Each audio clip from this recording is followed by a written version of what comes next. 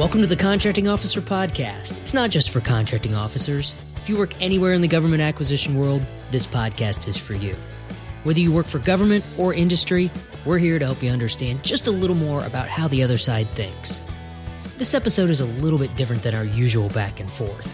What you'll hear today is a live recording of a presentation that Kevin and I gave at the first Government Contract Pricing Summit in San Diego that was sponsored by our friends at ProPricer.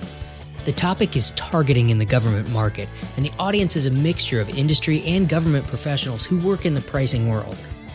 Remember, this is a live recording, so it comes with its fair share of echoes, mic bumps, and other awkward moments. So here we go with our conversation about targeting at the Government Contract Pricing Summit. Let's get started. Who we are. We both spent 15 or so years on the government side as contracting officers. I spent 15 years as an Air Force civilian, working for the Air Force, working at the National Reconnaissance Office, still for the Air Force. Then I transitioned over to the industry side, worked for a very small company that got bought by a medium-sized company that got bought by a very large company, which leads me where I am today, Vice President of Contracts for CACI. And Kevin. So I spent 16 years as a contracting officer for the Air Force and also Special Operations Command. And about 5 years ago, I got this harebrained idea of starting a consulting firm that specializes as former contracting officers helping people figure out this market. And that's what Skyway is. So the next slide shows you why we're specifically here today, is that we're both hosts of, or co-hosts and co-founders of the Contracting Officer Podcast. Any of you listen to podcasts? A couple of them. Any chance you've come across this micro-niche podcast? Yeah, it's exactly what you're looking for. Government contracting to listen to while you're driving to work, right? The best way to stay awake is to listen to people talk about government contracts. So what do you listen to? Comedy, self-help kind of stuff? What's your podcast? Who raised their hand? It's got to be one. TED Talks. TED Talks. Great stuff. Listen to Obama on Mark Maron. Anybody? That's a good one. So we've put out 84 episodes now. There was one a week, and there are all kinds of different topics. So you pull out your iPhone has a podcast app, type in Contracting Officer, you will find us. Despite the very confusing name, it's not just for contracting officers. It's by former contracting officers. But the whole goal of the thing is to help industry and government people understand each other a little better, understand what they think, how they go about their jobs. Because we both got a big eye-opener when we stepped to the industry side. And as a CO, we did horrible things to the government or the industry contracts people and the industry pricing people, you know. Yeah. Actually had to send some apology emails after I'd been on the industry side for a little while to like some of the industry people that I had tortured along the way, right? So why do government people ask you to give an Excel file with all the formulas and then cut and paste those into pictures in a Word document in 9,000 different ways that no one's ever going to look at? Right? That's the kind of stuff that we didn't understand. We're trying to help everyone by getting the word out. Thus, the Contracting Officer Podcast. We're actively looking for better names. So this is how much we're going to cover today. It's the tip of the iceberg. And the reason that we talk about this is there's a lot of stuff from the contracting officer perspective, from pricing, from all the policy, all the stuff below the waterline is stuff we can't control.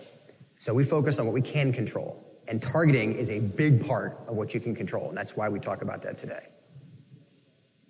So the baseline. The brutal truth here is not everybody thinks your company is worth calling. That's just a fact, right? Random example for you. There is a company that makes the wiring for the lights that go into the top of an aircraft in the cabins. When I worked on a commercial aircraft program when I was with the Air Force, that is a company I cared about. Now, I don't even think about it. You walk onto a plane, the lights work. Hey, cool, right? You don't see value in that. There's 1,000 examples like that. This is why targeting is so important. There are people in this audience who probably think the Contracting Officer Podcast is useless to them because they don't see the value of the contracting officer's perspective. That's okay. You're not our target audience. Understand that not everybody's going to see value in it. That's why targeting is such a vital factor, and it's why it's worth talking about.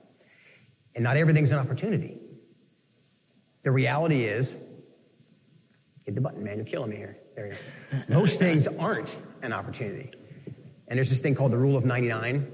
And I actually got this from a book, and I think it wasn't by Steve Jobs, but it was about a lot of the logic behind Apple, is Being successful isn't picking one thing and doing it over and over and over. It's saying 99 things and saying no to them. There are so many things you could do, and you have to pick the ones that you're going to do and then avoid the ones you're not going to do. And again, this is such an underappreciated value of targeting. As a contracting officer, the reason that we're talking about this is so many proposals we got that weren't targeted. You found it on FBO, something you could do. We're going to talk in a few minutes about what an ideal target market looks like and why that's such a big deal. Because if you do it poorly, the government team thinks, why are they sending me this? I have to evaluate it even though it's not targeted. It's going to suck up my time. It's wasting their time. All of those things are happening, and a lot of times you don't even know it. So, this is a question from the government side. The government wants you to target right. No contracts person, no government acquisition person wants to evaluate 30 proposals that can't win. Why don't they communicate more? Why don't they help you target? Trying to help. Trying to help educate. We didn't understand. We know there's lots of other folks that don't. So the beauty of this understanding of targeting is that you're always competing. In the government market, as a contracting officer, you're competing, actually in industry in general, in business in general, you're competing against three things. They're going to pick you, they're going to pick your competitor, them, right? Or they're going to do nothing. And even if you have a sole source contract, even if you're just doing a modification to the contract that you have to price, they have a choice of doing nothing. So your targeting is what will move them to pick one of these three. Of course, you want them to pick your strategy, right? And it's another reason that targeting makes such a big difference. You're always competing. And again, as a contracting officer, I see that a lot of times people come to me and say, well, this is a sole source contract. I'm not competing. Unless it's an absolute need and it's like some part of a highly critical component that Congress said you shall buy this, there's always the option they can do nothing. They might spend their money on something else. Right. Or they may not do something this fiscal year, which creates other issues with color of money and et cetera. So understand that. So, okay, given all that, how do you win? How do you do this? How do you target well and actually win these contracts? How do you win government work? Anyone? In context of pricing? Yeah, best value, lowest price. Those are the answers, right? The truth is, this is about targeting. You got to know your customer. If you're not targeting, you're sending in a proposal that price is all that differentiates you. Lowest price may be the answer. Best value may be the answer. But if you don't know your customer, you don't know if that is the right answer. And I've had several source selections that they obviously didn't target, so it came down to price. The ones that they did target, and the company who was providing a proposal, a solution that was more expensive, could have been 5%. In one case, it was 40%. I couldn't get that far. But the only ones that I could ever justify paying a higher price were the ones that were well targeted. So I can give you story after story of why this is such a big deal, and it's worth spending an hour talking about. So what is well targeted? They need to be looking for you, as opposed to the other half of this slide, which is you're waiting in line to talk to them. And so I'll give you the story. As a contracting officer, I'm sitting at my desk. I get an email from someone that says, hey, I'd like to sell you software. I even got caught on the phone. This is back before caller ID. I caught on the phone with somebody because they sell software. I was a special operations command. I was buying body armor and services for training, and I was buying vehicles. I wasn't buying software. They targeted SOCOM because SOCOM had money, right? Well, take that same idea and apply it to how, when a proposal comes, it's even worse because now it's a cold call. It's a perception of your company. I can tell you, I can think of 5 companies off the top of my head that sent me a proposal that wasn't targeted. And to this day, I had to grind through a proposal that I knew they weren't going to win within an hour because it wasn't well targeted. And of course, they may have been lowest price. In some cases, they weren't. But the fact is they weren't targeted. And that costs you time. So instead of doing this exercise of just throwing darts or standing in line to talk to them, find out where they're looking for you. Think about direct mail. How many times get stuff out of the mailbox, flipping through, and it's about fix my garage door, clean my gutters, new carpet. If you don't need any of that, it's all wasted. But when you're looking for someone because you have roach infestation and you see, yes, the roach guy, discounts, I'm in. That's the difference.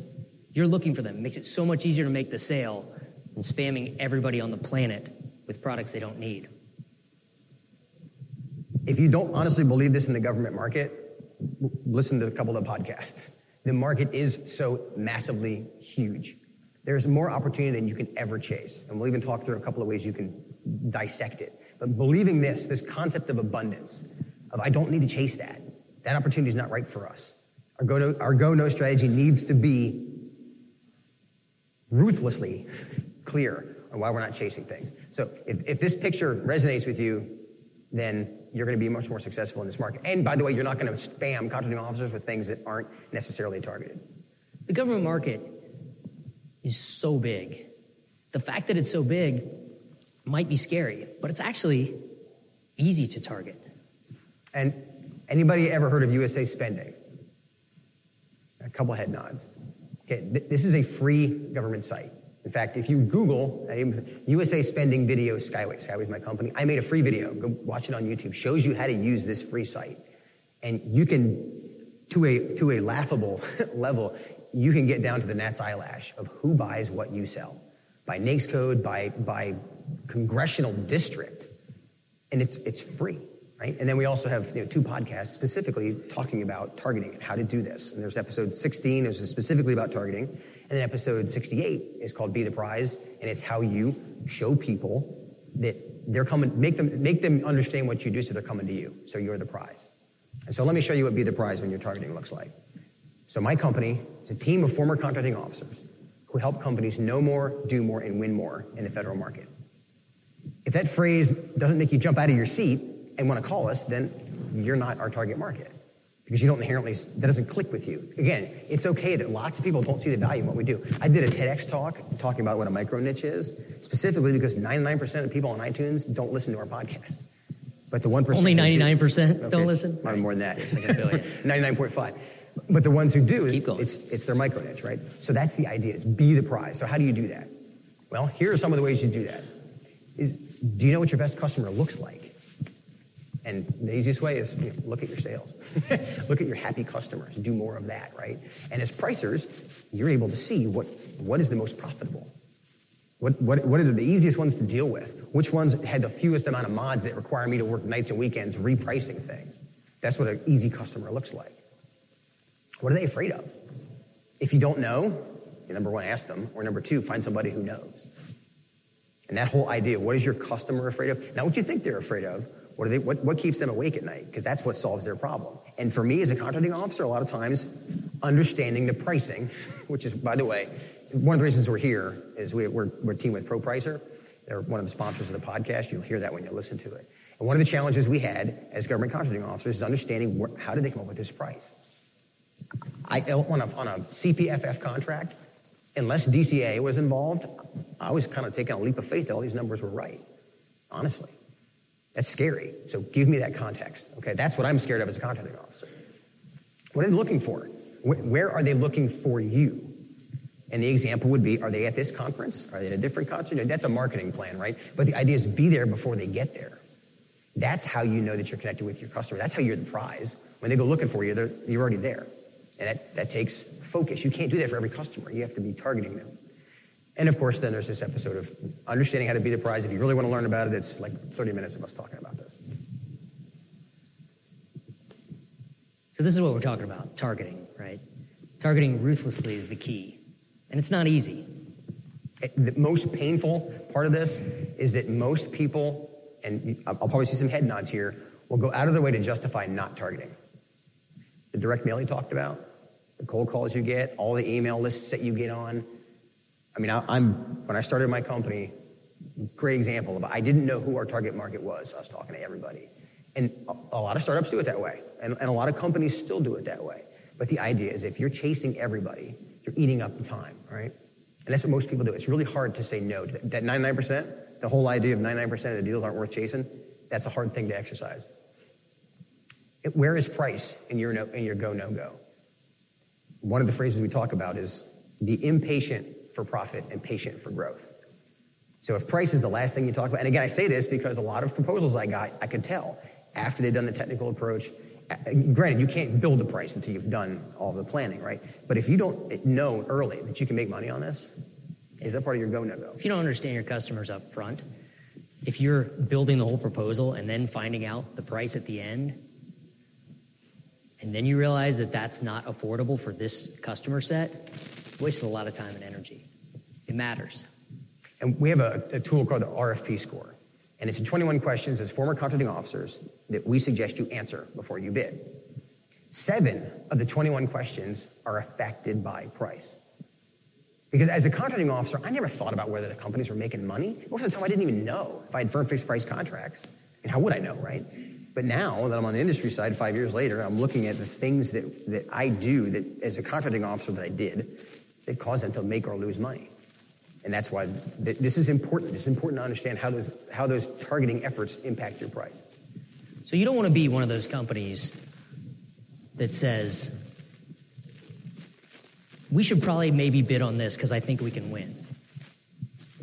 If it's not, hell yes, we should be bidding on this, it should probably be, hell no, let's focus on something else that we can win. And again, that's hard because it means you've got to turn down opportunities.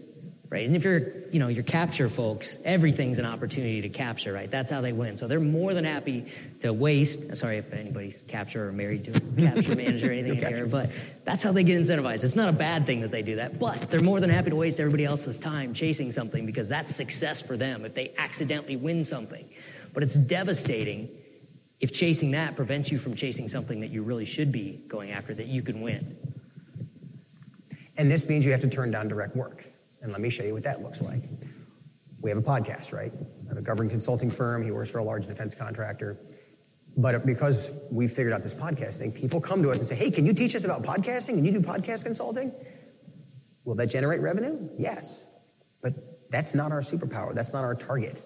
So that's direct work. That's not a pie in the sky thing. They actually offered us a contract to do that. And you say no, because you've got to stay focused. And again, that's hard, particularly as a startup, to turn down actual money. But in a big company, it's just as hard, right? The senior vice president guys, they get bonuses, they get paid off of revenue. When the year's ticking by and they're looking how they already lost something they meant to win and they're not going to hit their targets and get their bonuses and all the other good perks, right? They'll chase anything to fill that gap. But are they chasing the right thing? Are they wasting everyone's time to not win? So let's talk about value.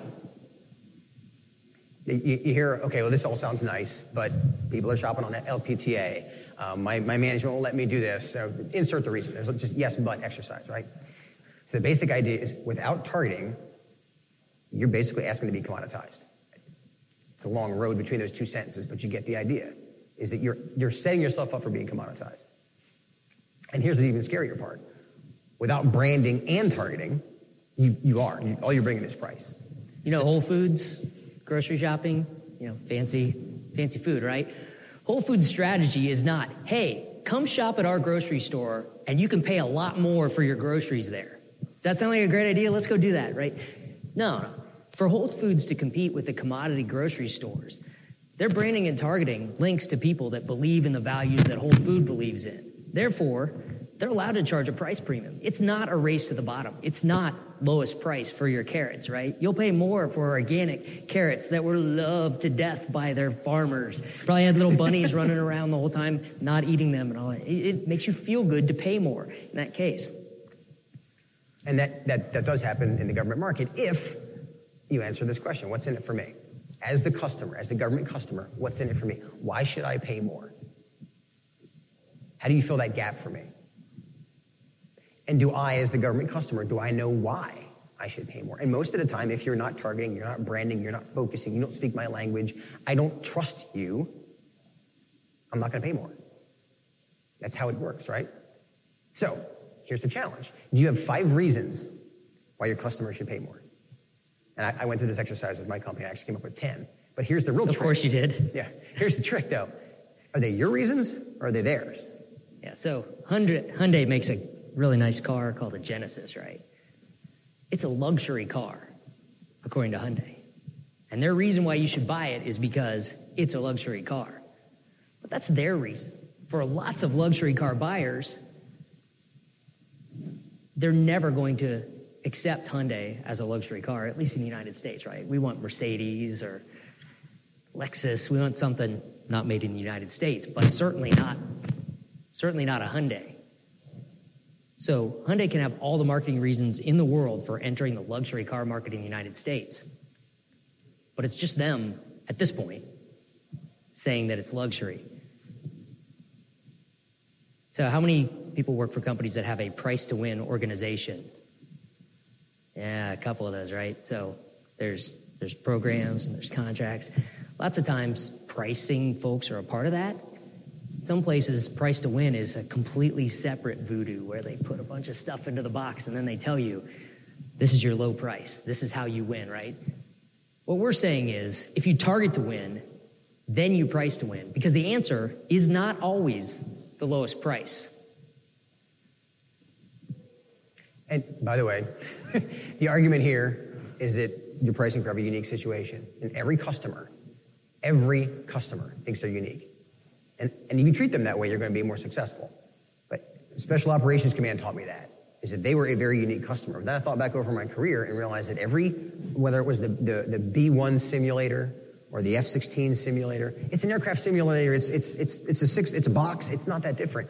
But to that customer, to the pilots, to the program managers, it's inherently different. We're special. And the more you know about that customer, the more they know about you, the easier this is. Price always matters. Don't get me wrong. I'm not saying that, price to win is not accurate sometimes. Not saying that low price isn't the answer sometimes. Price always matters. But the more you target, the more you can minimize the impact of price, because not every company wants to be in the type of business where low price is always the winning strategy, right? There's not a lot of profit in we're the lowest price out there, and it's very competitive. So this is one of my favorite sayings is customers are easier to get, just be really good at what you do, right? Well, you insert the just target well in there, and it really starts to make sense. Because if you're doing what you do well, you're going to get more of the same customers. You'll keep the customers you have. But if you target on top of that, that's how people who see you as the prize start coming to you. And now you have the past performance of the other happy customers to build on. So this does work. I think it's great. Just be good. All your customers will come to you. It's really easy. It's not really easy. It's hard. But if you have ruthlessly targeted down to the segment of customers that are ready to buy your product, that are looking for your product, it gets a lot easier. How do you actually add numbers to this?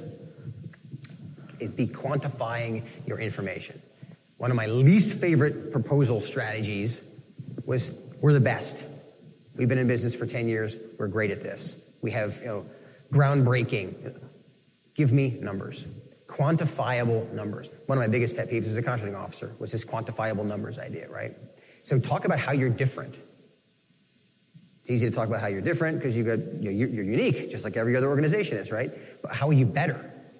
And again, in terms of that I care about as the customer. What am I afraid of? Remember my 5 reasons? What are the 5 reasons that are mine? And then my personal favorite is if you're both. If you can show that you're different and better. Because if you're just different, if you're making your own, let me pick one. When I bought, we'll just call it equipment for Special Operations Command. It was made in a facility in California, actually. It was a different type of equipment, but it wasn't any better. So the price premium didn't make sense. But there was another company whose theirs was different and it was better. And it was 30% more. And they won the source selection because it was different and better in the eyes of the customer. You don't know that if you don't target. You don't know the definition of better if you don't target. And when you hyper-focus, you do fewer things and do them well. Do fewer things, do them well. But most people don't do it, right? And the ones that do it stick out like diamonds. And they become the prize. Because you're not distracted by other things. If we just started doing this proposal consulting, we just started doing the podcast consulting, it's a distraction. It's a whole different business model. It's a whole different set of customers. It's also a distraction to your customer. So imagine, this has actually happened a few times. I buy software of, this one was it was software that managed simulators. And this company I'm a contracting officer working on a program that's a simulator. This company also makes a software that manages, I think it was for vehicle assembly plants. And they knew that we bought vehicles. So now they're trying to show me how we can buy this too. Does the government buy that? Yeah, probably. But it's a distraction to me. It's like just because you make this one thing over here and you're trying to insert some other thing that's not related, it's a distraction. So don't distract your customers. Just because you have 4 or 5 different capabilities, as soon as you get off target and you start saying, oh, we can sell them this and this and this, if it's not what they care about, it's a distraction. And distracted customers get less interested in you because now it just feels like you're selling to them. Learned that. Again, I didn't see that as clearly until I got out. So shot selection is the phrase that's very popular in the industry side right now, right? We probably should have put up a picture of LeBron and recognition of Cleveland finally winning. My wife's from Cleveland, so yeah, we kind of, it's a big thing in our house right now. Right, same thing. If you don't choose your shots well, then you're Steph Curry and you lose. But it also wastes a tremendous amount of resources, right? I talked before about Capture and BD, right? They're out there to win stuff. They get incentivized to win. So they're willing to try to win anything because a lot of the work is done by other people. The bid and proposal costs involved in a losing bid are the same as a winning bid, right? From the industry side, if you put in a bid on a big competition, there could be lots of back and forth before the government makes a decision that requires time and energy. And if you lose, then you have to decide whether you're going to protest, you attend a post-award debriefing, you try to tell your boss why it was the government's fault that they didn't understand what you're talking about, and it's not our fault that we lost. But if you're on the government side, it's the same thing. You know, we were talking before about trying to make each side understand each other a little better. The government doesn't want to evaluate bids that can't win. It's government resources. It's our taxpayer dollars at work here. I got to fix that mic. It's our taxpayer dollars at work here. The government spends a tremendous amount of time in source selection. They have to evaluate every bid, or at least get started according to whatever their source selection plan is. Tremendous amount of time, money, energy spent evaluating proposals that don't have a chance to win. You should really know before you bid whether you have a chance to win. And that's another, it's going to sound like sour grapes, but trust me, this is happening. Contracting officer gets your proposal, it's not targeted, they're kind of frustrated at the fact that they have to evaluate it knowing you're not going to win. Is that fair? No. But these are people doing the work, right? And in some cases, I can think of two that I had, I remember the name of those companies. Because it's, again, Special Operations Command, 2009, buying armored vehicles to send to really nefarious places. I don't have time to evaluate stuff that's not a fix. So just as a heads up. You can hold a grudge that long. That's awesome. I do. Again, people doing the work. But the reason every second counts is on there is whether you're a startup, you're a small business, or a large business. Time is the ultimate equalizer in business. And every time you're chasing a opportunity that's not right for you, that you're not going to win, or for that matter, you're not going to make money on, if you don't know those three things, you're losing seconds that your competitors aren't. And that's how, so I say this because this is sometimes how you can convince people who are farther up the chain than you, that are like, well, we still have to go after this. What if we treat this like every second counts? Because it does. What's the opportunity cost of chasing this instead of the next bid down the road? And so one of my add-ins from a marketing perspective, David Ogilvy, and you guys familiar with David Ogilvy by chance? Years ago, decades ago, wrote this idea. But great marketing just makes a really bad product fail faster. Because the logic in it, if it's not solving a problem somebody cares about, if it's not solving their problem, and a great example with this is emails. Email marketing, if they're selling you something you don't need, like I love the direct mail because it's such an obvious example. If it's not solving a problem that you have, you don't care.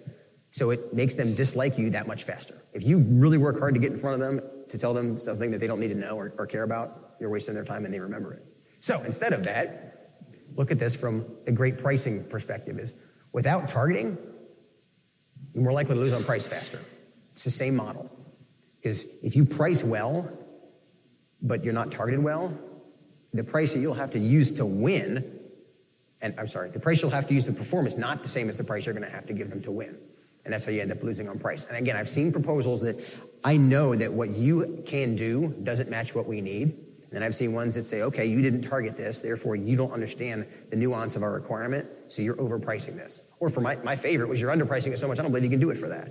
And your branding doesn't convince me that you can. When you're putting together your price, do you know whether this customer, best value, that's the fear for industry. What is best value to this customer? Are they really looking for the top technical performance? Are they looking for the low price? If you don't have an idea of where in that best value continuum you need to fall, you could fail before you even start. Because the evaluation team opens the proposal, they see you're the lowest price, And the reason you're the lowest price is because value-wise, you're much lower than they're really looking for, even though they didn't quite explain that in the RFP well enough. So I mentioned before, what's your ideal target market? And this is a simple Venn diagram to kind of lay it out. But you're all familiar with what your reachable market is. Reachable market is everything you could do. All the NAICS codes that your company has, multiply, go to USA Spending, type in all those NAICS codes, gives you a ridiculously huge number. That's your reachable market. That's everything in the world you could possibly do. Your target market is the things that are your small business set-asides. Are they inside the state where you have employees? Are they in the agencies that you're already targeting because you have contracts that, whatever, the ones you can actually win. The part that's missing for a lot of people is understanding what your weight class is. And again, podcast 16 talks about this in detail. There's a list of questions to ask. But your weight class is the things that you can do without derailing your company. Can you handle 4 proposals at once or just 3? Can you handle a $100 million contract? Can you handle a 50-employee contract when you're a 5-employee company? Or a 500-employee company or a contract when you're only a 50-employee company? Or can you manufacture 50 of these products in a week when the government suddenly drops a task order for that many, which I did that once, and I was surprised the company couldn't deliver when their proposal said that they could, because their proposal was based on a whole bunch of stars aligning. And again, I remember the name of that company because they created a lot of drama for me because I wasn't able to deliver for my customer because they were out of their weight class. And again, I didn't know it. So in theory, yeah, they won, yay! But they didn't perform well, so they didn't win the next one. So the intersection of the target market and the reachable market that's the planning part, right? What can we possibly chase that we have a chance on winning? But when you add that weight class to it, that's where you get, are we actually going to be able to execute this? So had a source selection for wiring harnesses for some kind of cargo plane. One of the proposals, the company said that they were going to build it in basically a converted chicken coop on his property, right? So it's just a little soldering, stringing out some wires, binding them together, right? So they lost. That was the chicken coop company was a little bit below their weight class to do this. They lost to a company that had an actual factory, not a fancy factory, a glorified warehouse with actual tooling in there to do the job, right? So understanding this up front, Mr. Chicken Coop could have saved some time and energy submitting a proposal if he'd spent a little more time targeting and maybe talked to the acquisition office and found out that they thought that manufacturing in factories was a little better than manufacturing in converted chicken coops. So here are 3 questions to ask. Where are we profitable now? And why? And there's a really great step toward your targeting. That's your target market. If places are already making money. The second thing is make sure it fits. Targeting ruthlessly is hard. Turning down opportunities is hard.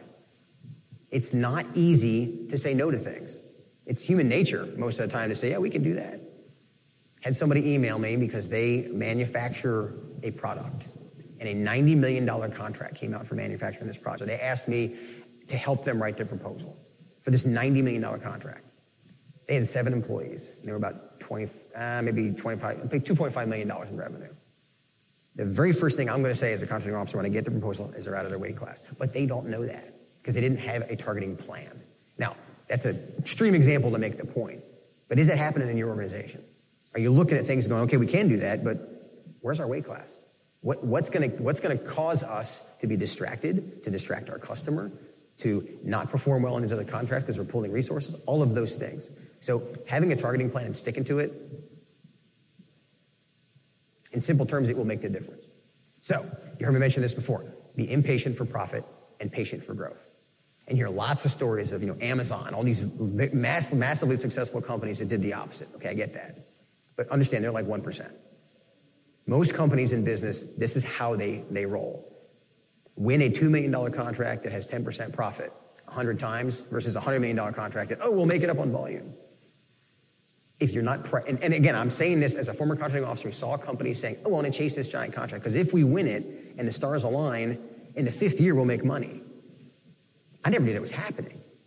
I didn't understand that the pricing system we had built into the RFP was going to create that problem. So if you're targeting, you have the relationship with that agency to tell them this is the problem you're creating. That's why all 3 of these are so important. And there's actually been a move lately, at least in the industries that I live in, where despite government budgets that are shrinking, The government is price sensitive in the opposite direction. Low price is no longer what they're looking for because they've had too many experiences with companies looking to grow and not to maintain any profitability. Like Kevin said, to somewhere in the 5th year after we've greened the workforce twice, we're going to actually make money, right? So what the government ends up with is a big contract that contractors can't staff. You can't find the people to do the work because they've bid too low, because they're trying to grow out of their weight class too fast. Another great example of this is the dot-com boom. It's kind of getting dated now. That was years ago. But how many companies in Silicon Valley got millions of dollars in investment money and grew very, very quickly and then went right out of business because there was no business model that supported profit at any point? But everybody gets real excited for growth because it looks good. And be very careful you're not wasting your energy. Okay, that was our presentation on targeting at the Government Contract Pricing Summit. We're going to make sure we record all of our speaking engagements in the future, and with any luck, we'll get some audio that's good enough to share as part of the podcast. You can connect with us through the Contracting Officer Podcast Network group on LinkedIn and the Government Contracting Network group on Facebook. Thanks for joining us today.